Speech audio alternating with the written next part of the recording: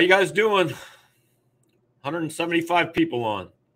We got some things that are going to happen here on Yuengling Postgame Live from the press box at Memorial Stadium. I am Gabe DeArmond, the publisher of PowerMizzou.com. I am in the visiting AD suite where there was a little bit more joy than there probably should have been at times tonight. Missouri beats Middle Tennessee State 23-19 to move to 2-0 on the season. Before we get into it and take your comments, and there's already a bunch, please add your comments, your questions. We will address it all. Be here somewhere between 30 and 60 minutes, break it all down. But before we get to that, look, if you guys haven't done it, I have a feeling a lot of you are a couple adult beverages deep. We hope that is a Yuengling lager. Maybe if you are trying to watch your calories, maybe you got a figure you need to protect, grab a Yuengling flight, whatever you do. Pop open a Yuengling, hang out with us for a little while, and we're going to have a little fun. And I got a man who's going to have a little fun here. So on, I don't know, Wednesday, I think it was, Jarod Hamilton picked Missouri to win this game 20-17. And he took his beating for about 72 hours. And Jarod, you talk your talk, man. The stage is yours. I mean, well, I was telling Gabe all day, better not be close. It better not be close for 3. It better not be a 3 or 4 point game or none of that. And they needed to start off better offensively. Yeah, I took my beating, 20-17. I made that pick to go middle earlier in the week. I even had a question like, was the 20.5 spread, is that too much? And I said, for sure. For sure, that's too much because I've been watching the same team like everybody else. I'm not doing anything different. But obviously, I'm doing the work. I researched on MTSU and what they did well and all that good stuff. I will say that. But as far as the Tigers that we're all watching, I told you guys they have lulls on offense. Sometimes their defense gets in they have a possession or two where you're just like, and the other team goes up the field even though they weren't, they probably shouldn't have. Then there's things you can't account for. Missed PATs, back-to-back penalties on that last drive, just things like that where when you're predicting and you're saying, oh, it's Mizzou versus a G5 and look at their uniforms and their decal and stuff like that, Missouri's going to handle them. I was thinking, well, we've been through this before. We went through it last week. We went through it many times in their wins last year versus teams like Vandy and Arkansas. So I'm not going to go too hard on y'all because I know I got to be the logical one. This is why Gabe brought me in. I'm gonna be fair, and I'm not going to do any favoritism at all. I'm going to predict what I think is going to happen, and this made sense to me. I'm not really shocked by what happened here tonight.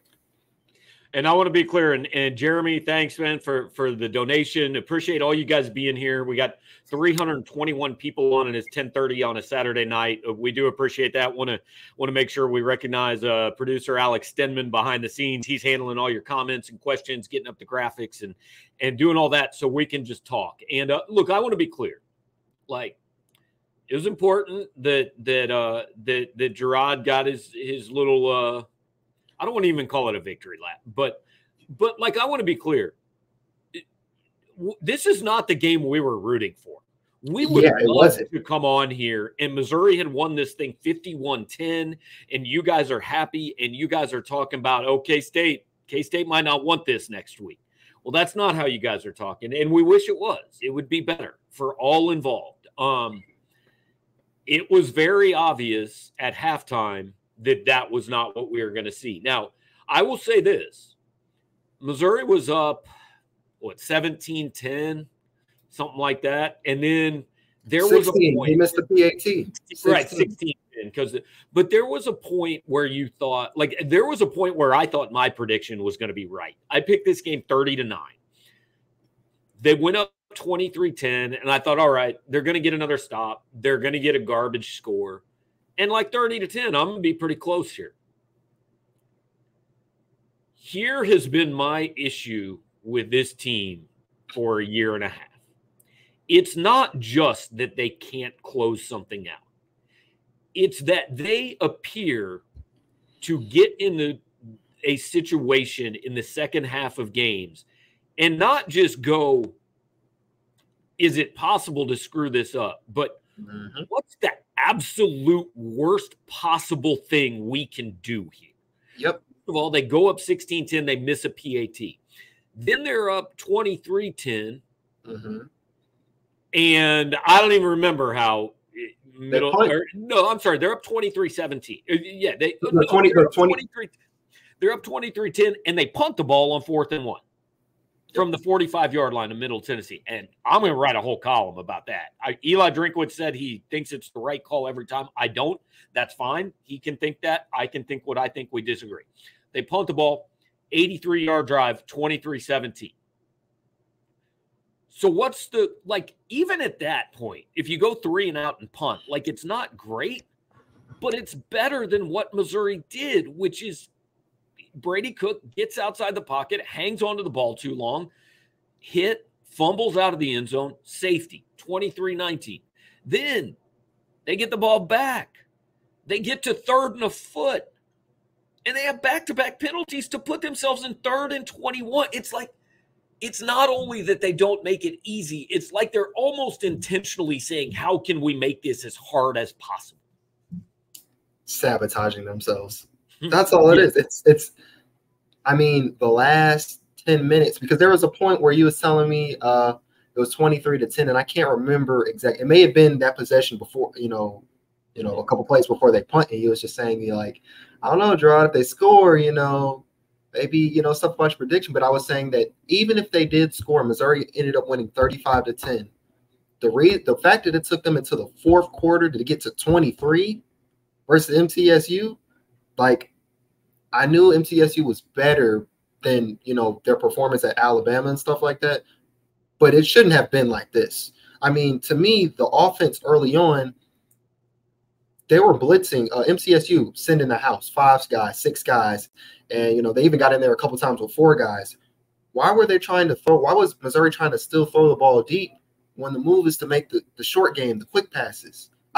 Drink talked about this in his presser, to start the week. Why? There's some things I don't get, but anyway, back to the end of the game, that was terrible.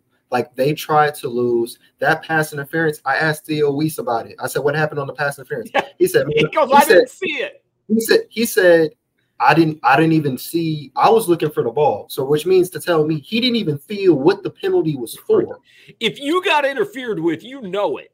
Yeah, he grabbed me. I felt this and that. No, he was it's the opposite of James Bradbury in the Super Bowl, where James Bradbury is yeah, I held him. Right. Theo Weiss is it was a penalty, but I didn't see it. I don't know why. Yeah. So knowing you got bailed out in a game like this, that's not good. It's not good. And look, I do want to be clear. It does need to be said. That call, I think, was a makeup call. And Bradley points it out. The PI call on Luther Burton. Missouri had the first down on the previous play, and they were called for offense. Luther Burton was called for offensive pass interference. Drink said after the game he's got to watch it on film, but he thinks it was like an anticipation call. He said the touchdown to Theo Weiss was actually the exact same play. They were in the exact same play and didn't get called for PI there. Did get so to be fair, that yes, I think that pass interference was a bailout call. But I think they were only in position to be bailed out because I think the refs probably made a bad call before that. So, but again, it shouldn't have been this hard. 2 straight weeks, you came here and you wanted to see a sign. You wanted a reason to feel good with Kansas State coming here. And you haven't gotten it. You just haven't gotten it. And this is the other thing. There was a lot of people upset about 35-10 against South Dakota last week. And you know what? Rightfully so. I was pretty hard on them after that game. And then what you get is a lot of pushback of, well, they won 35-10 and it should have been 41-10. What are you doing? You're just complaining. No, there were visible problems in that game that gave you reason to pause. And now there are more of them that give you reason to pause going forward. And now, look, here's the beauty of college football. I don't know. Missouri might come out next week and beat Kansas State by 17 points. It's certainly possible. Weird crap happens in this sport every single week. So That's not off the table. This is not guaranteed 3-9 team, any of that stuff. But all we can judge them on is the evidence they have presented so far. And the evidence they have presented so far shows me not one thing that this team can win 8 football games this year. This game or this team is too much like last year. I wrote about it last week. I mean, it's the defense. And this is from the guy who was laughing at me for at halftime writing, I feel like we sit down and watch reruns every week. That was just a funny line. That had me dying. But yeah, this is the same team as last year. They don't move the ball down the field well. They rely too much on their defense to bail them out. I mean, there was a lot of problems. I mean, MTSU, 9 of 18 on third down, 2 of 3 on fourth down. So that means for the season, teams are 4 of 6 on fourth down versus Missouri. But you can't, like, even Drink wasn't focused on that because I felt like I asked him about that. And his first thing was, well, to start the game, they shut MTSU out in the first quarter. And they struggled to score points and stuff like that. And the offense couldn't give them no support. And I told Gabe, that's like when a pitcher has a really good game and he doesn't get no run support. Like how eventually plays like possessions, like how they got to 17 points, that's how that stuff happens. When the offense can't do anything for you, they can't move the ball, the coach wants to, punt on 4th and short and stuff like that. The defense is good, but I mean, they can only do so much, It's like I said to you in the third or the fourth quarter. They are asking this defense to be perfect, and that's not fair. Like Jeremy the makes a good point, by the way. The defense gave up 286 total yards, I think. Yeah, let me look. I mean, under 300 yards for the second week in a row. Yep. They're giving up an average of 13. Let's see. 29, so 14 and a half points a game, and really 13 and a half because 2 tonight are straight on the offense, and really less than that because the 7 last week came on a 29-yard touchdown drive. Like, I'm not Middle Tennessee was 9 of 18 on third down, and some of them were third and long. But again, I'm not asking you to be perfect. This has been an A- defense through 2 weeks, I think. Yep. And that's good enough. That has to be good enough. But the problem is it's not good enough because it's been a D+ offense through 2 games. Yep. It's the same thing. And all the comments that Alex was just putting up on the screen, 100% right. Like, this is the 3rd straight year we've seen the same damn thing. Yeah. They've got to fix it. It's as simple as that. They've got to fix it.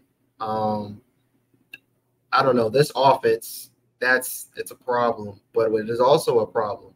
Special teams is a problem.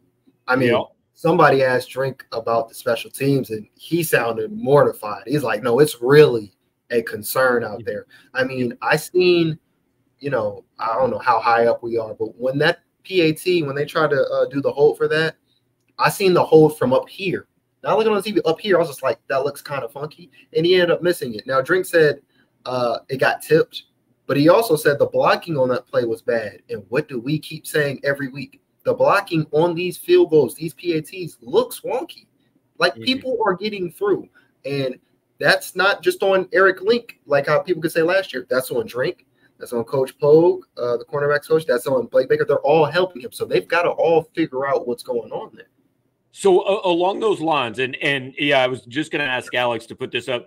Jarod, you are now going to be asked to be everyone's gambling advisor on Power Mizzou after picking this one 20-17. Well, here's what I told you when we was going down the pressers. I feel like a lot of people, the reason they didn't like my prediction is because the line said -20.5.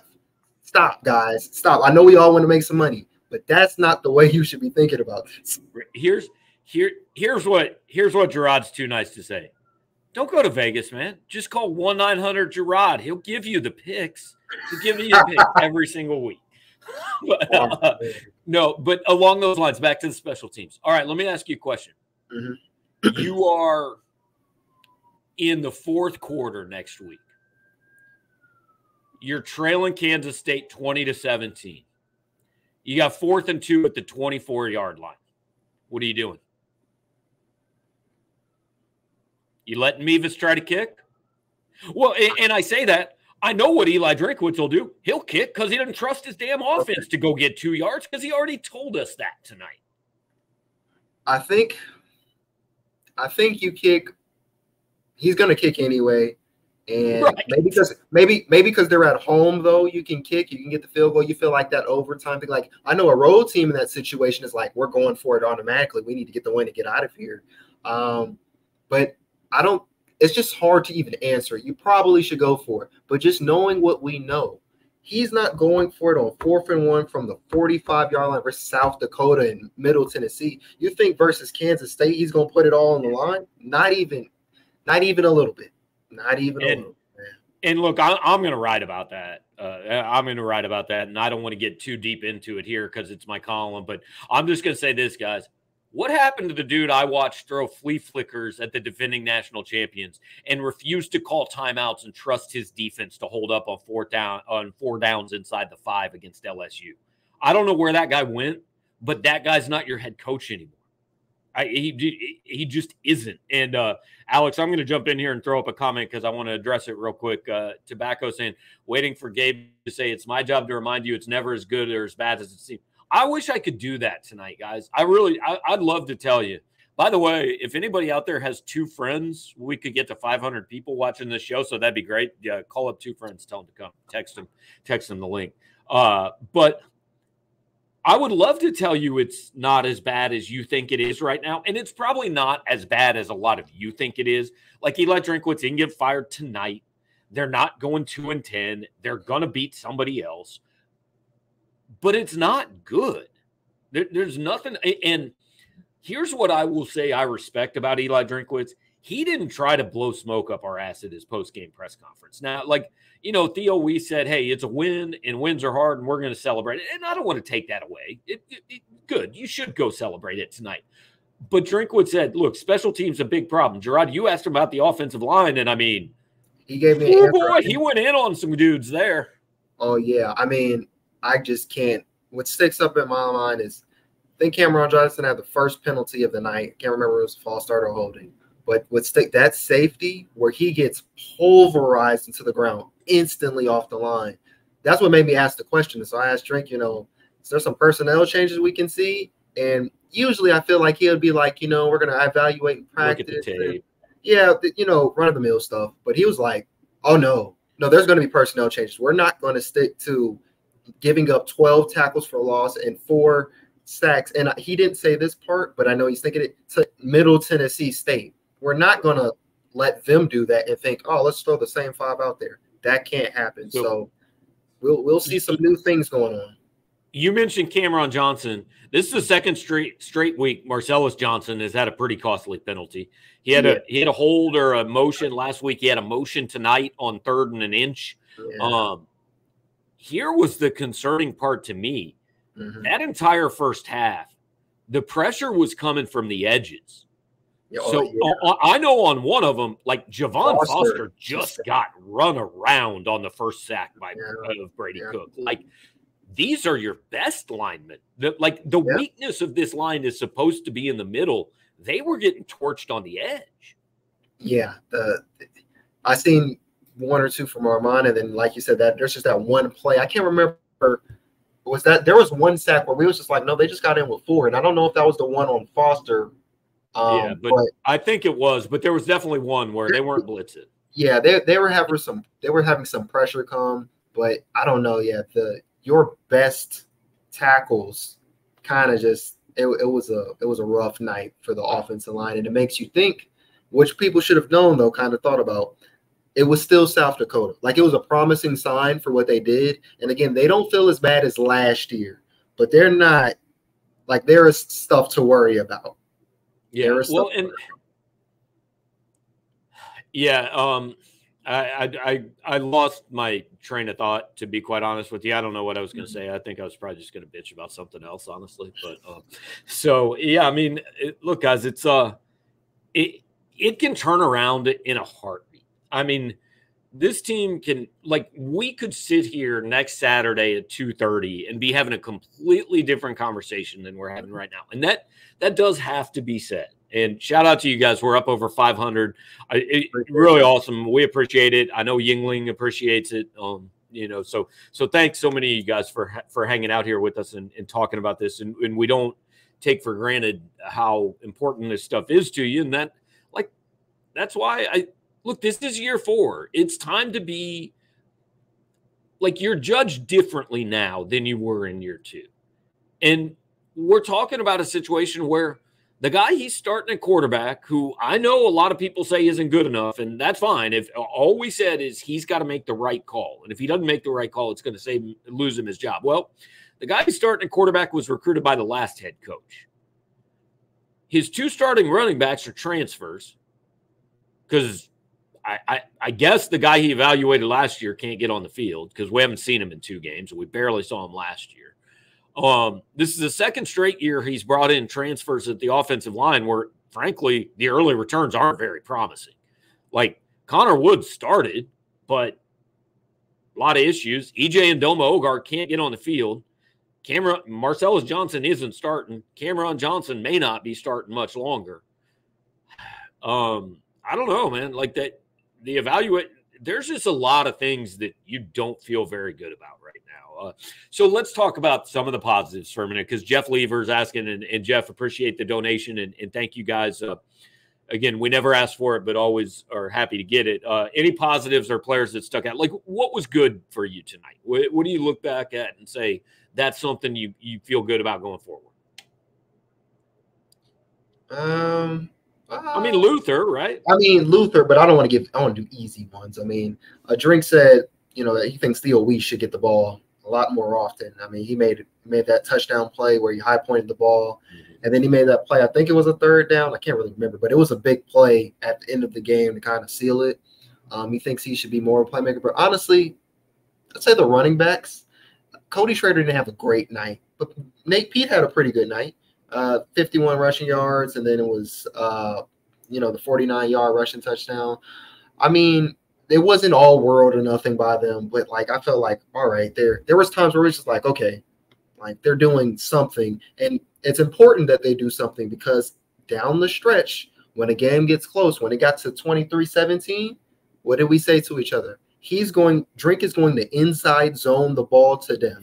This whole game, we were seeing them do, stuff to the outside and stuff like kind of mixing it up. When it's nut crunching time, to be honest, it's like he tells them, hey, take the ball and go straight up the middle, just straight up the middle behind the line. And I don't know, but it's good that the running backs, had a good night, and because they're going to be getting the ball out. They had 46 touches or rushes or something like that tonight.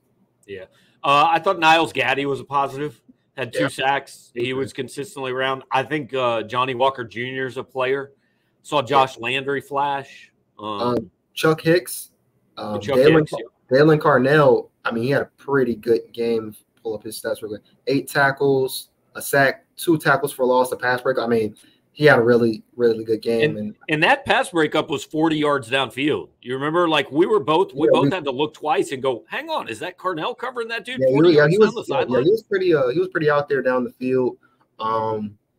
Who else was I asked D-Rob about the depth of the team, and just there's a lot of people who can make plays, and you don't have to just rely on 1 or 2 people. That's why I think this team, it's too bad all but 1 or 2 of them are on the defensive side of the ball. That's why I said in my quick thoughts that they have the potential to be better than 2022, just because you can have someone like Chuck Hicks play, even though Chad Bailey was active, and he still make a pretty good impact on the game. So can we take just a minute to talk about the best player in college football if we're talking about positives? Middle Tennessee has a dude, and I forgot his name. He's 6'4", 259, and he plays wide receiver. That guy is second to Travis Hunter on my Heisman ballot. I freaking love him. Jeremy Tate Jr. is who he's Tate. referring to. And if you were looking at my thoughts throughout the game, I didn't even really call him his name. I just said the Gronk-like guy, because he looks like Gronkowski. He's huge out there, and he looked kind of nimble, though. It's not like he was getting the ball. It was just stuck. He was doing his thing. And what was it? Justin Olsen, who was high pointing and making all types of catches. Like, he had a pretty good game too. Yeah, but Justin Olsen, he looks like a wide receiver. Like, he's a little skinny dude. The other guy, looks I like still a slot receiver. Yeah. That dude looked like a defensive lineman playing wide receiver. Yeah, and mad respect to Jeremy Tate. He's my favorite player in college football. I love that guy. So, I mean, you asked for positive. That's one of my positives, to be quite honest with you. I'm a big fan. So, what can you? Let me ask you this: what are the positives that you could take away from Brady Cook? Because I know people have mixed opinions on his play today. What did you see overall today from him? I'll say this about Brady. There were a couple times in the second half that they trusted him to throw the football in situations I wasn't sure they would trust him to throw the football. You know, the 3rd and 6 pass to Weiss that ends up getting called back on the PI. Like, that's a throw that ultimately really probably should have iced the game. And if you don't believe in your quarterback, like I said, I would not have thrown the ball. I would run the football, make Middle Tennessee use the last timeout, punt it, and make them go 85 yards. Drinkwitz put the game in Brady's hands, and he made the throw. So ultimately, when he came down to it, he did what he had to do. But I also understand the complaints, right? Now, I want to be clear again. I don't think I don't know if Sam Horn would have changed this game, but I do understand why people wanted to see him, you know, because I didn't think Brady played all that well for a lot of the game. Yeah, I mean, his stat line, it was like 14 and 19 for 200-something yards and stuff like that. It was efficient, but that's why this context is so important, guys. I mean, there was at least 2 or 3 deep balls where we were just like, that's underthrown. Because how different is this game if I don't know when it was? It was on the first drive. It was like the 3rd or 4th play from scrimmage. I mean, Luther Burden has a step and a half. He's not high school open, but he is open. Yeah. And Brady underthrew it. He just did. And then on the next series, Luther had, I'd say, probably 2.5 steps, and Brady led him too much. And there was pressure on him, but you're going to have pressure, man. Those are 2 throws that need to be made. I will say that Drink, when we asked him about Brady's performance, the first thing he did say was like there was just kind of like too much pressure, basically. Like, he thinks Brady does need to play better, obviously, but this offensive line, there's some troubling things about it. So I feel like that's a little bit telling.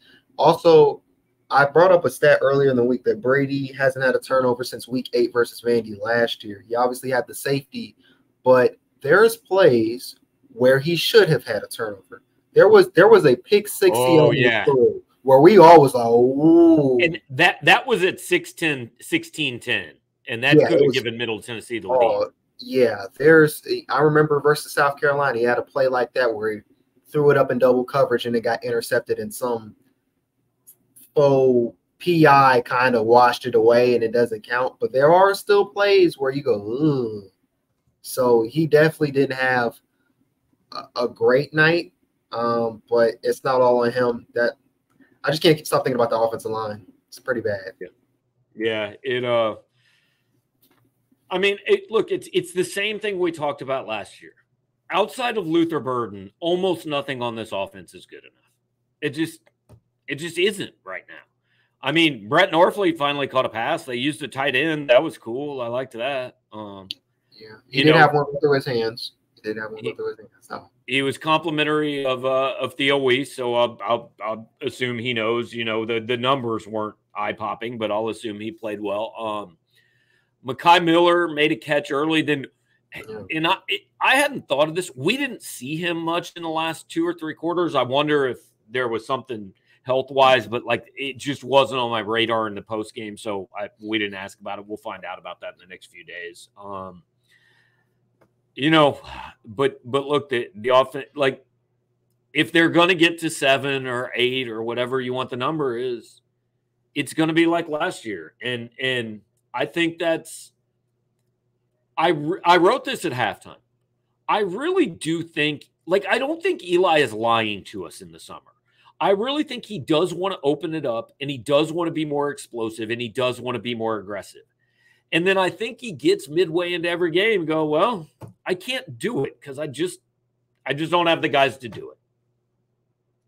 Yeah, but and that's his fault. I'm not removing blame from him for it, but at some point he's gotta be able to be willing to try things, especially again when is the schedule does not get any easier. When will he do some of these things that he has a chance to do? Would we agree they've played their 2 easiest games of the year? Yeah, that's so. They've got Memphis, and I'm not thinking that's easy. I haven't looked at Memphis yet, but I'm feeling the same way about Memphis that I feel about this game. Like, they're formidable, I guess. I don't know about Memphis. And Vandy, Vandy's not great, but they're an SEC team. I think they're probably as good or better than Middle Tennessee. And also, let's put it like this. This team, there is no such thing as gimmies. This is right. And this goes back to the predictions. Everybody's just assuming things are gimmies because of how those teams play other teams and stuff like the Bama effect. And that doesn't matter versus when they're playing Missouri. That has nothing to do with when they're playing Missouri. And it shows. It's a 4-point win. And again, it could have been a lot better, but just a lot of things weren't clicking for them. And this goes back for me to talking about asking your defense to be perfect. I made this analogy so many times during the Conzo Martin era in basketball. I said, when your goal is to win every game 60-58, your margin for error is so slim. Like, all it takes is a couple bad possessions in basketball and you got beat. That's how I feel about this team. Like, when you're just trying to win every game 20-17, like, guess what happens sometimes, man? Somebody gets crossed up and doesn't cover the other team's running back out of the backfield, or a ball slips out of somebody's hands, or just all it takes is one play, and this game is a loss. And if this game is a loss, like, people are already panicking, but like we're so far beyond that. It just and that's it goes back to, I heard so many things at the end of last year. Well, look how close they were to 8-4. But nobody wanted to talk about how close they were to 4-8. Nobody wanted to talk about Vandy and Arkansas being one play from beating them. Yeah. And if you're going to say they were almost 8-4, you have to say they were almost 4-8, right? And that's the margin in a season. Like, the difference between 4-8 and 8-4 is going to be like 5 plays. And that's it. And when you are trying to win every game in a rock fight, you open yourself up to a stronger possibility that one of those plays goes against you. Yeah, I mean, you hit it right on the head. They've got so much work to do, and I'm looking at the score, but 23 points. I don't know. It just feels weird. It doesn't feel like what we were thinking in the spring and the off season, and everybody just seemed in such a much more positive mood, like the players and stuff, about it being explosive. And if they're going to feel like every team every year feels, better about it, but I feel like everybody undefeated in May, man.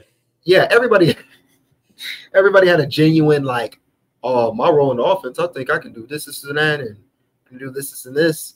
But that's why the games are played, because it's just not that cut and dry that here's the schedule, here's how you're going to win, or here's what you're going to win, and here's what you're going to lose. Jason's asking, has the ceiling been lowered on number of total wins? So we actually had this conversation walking to the post-game press conference. And I think we both are still at 7-5, but in the past, we both said, I think 8 is more likely than 6. And I think we both now feel 6 is quite a bit more likely than 8. Like, I've got a hard time seeing this team being good enough to win 8 games right now. Yeah, I've always been like 7-5. Oh, well, it's been the 2 games. Let's forget.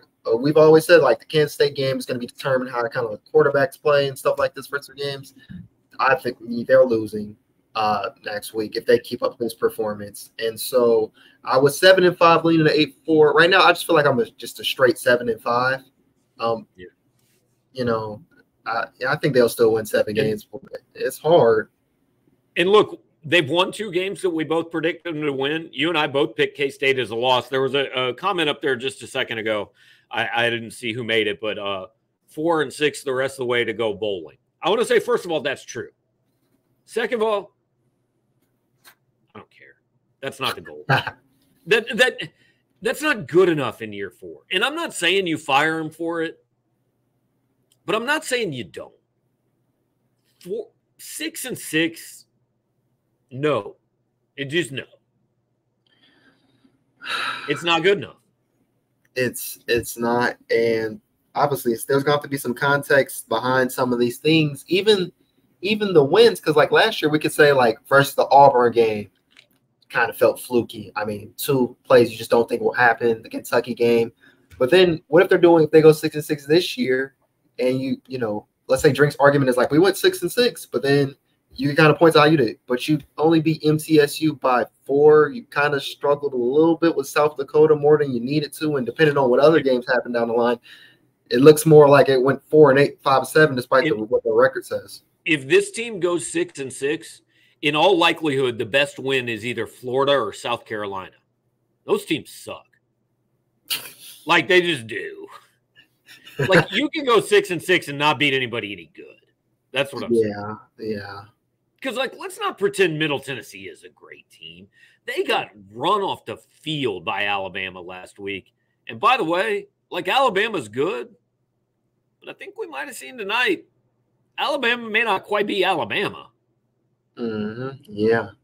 But that's why we just got to do things on a game-by-game basis, because right. I'm sure Alabama fans thought, oh, we just crushed them with Milroe and all that and all these questions we had.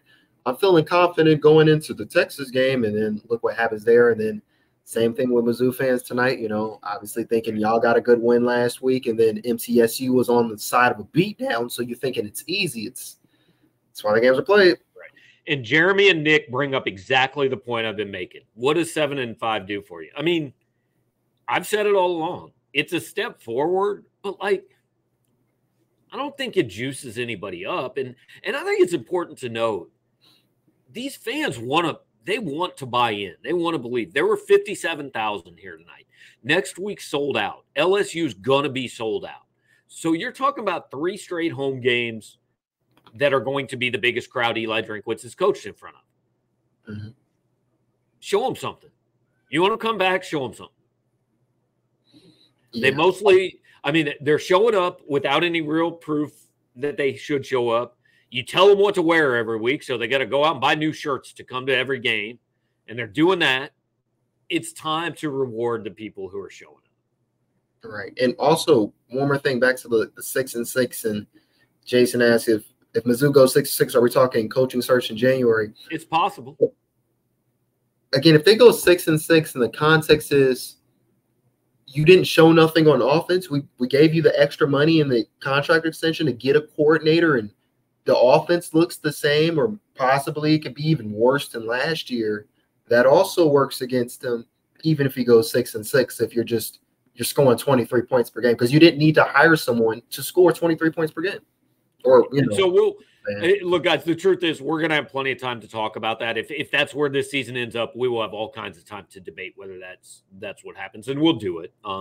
So I kind of want to finish it up on this. We generally try to go somewhere between 30 and 60 minutes. So we're coming up on 40. So we got a few more minutes here. We'll finish up this thought. And then Todd Gessling's asking about Justin Gage. Appreciate the question. I'll throw it out there real quick. He was Hall of Fame inductee, opened the game by banging the drum.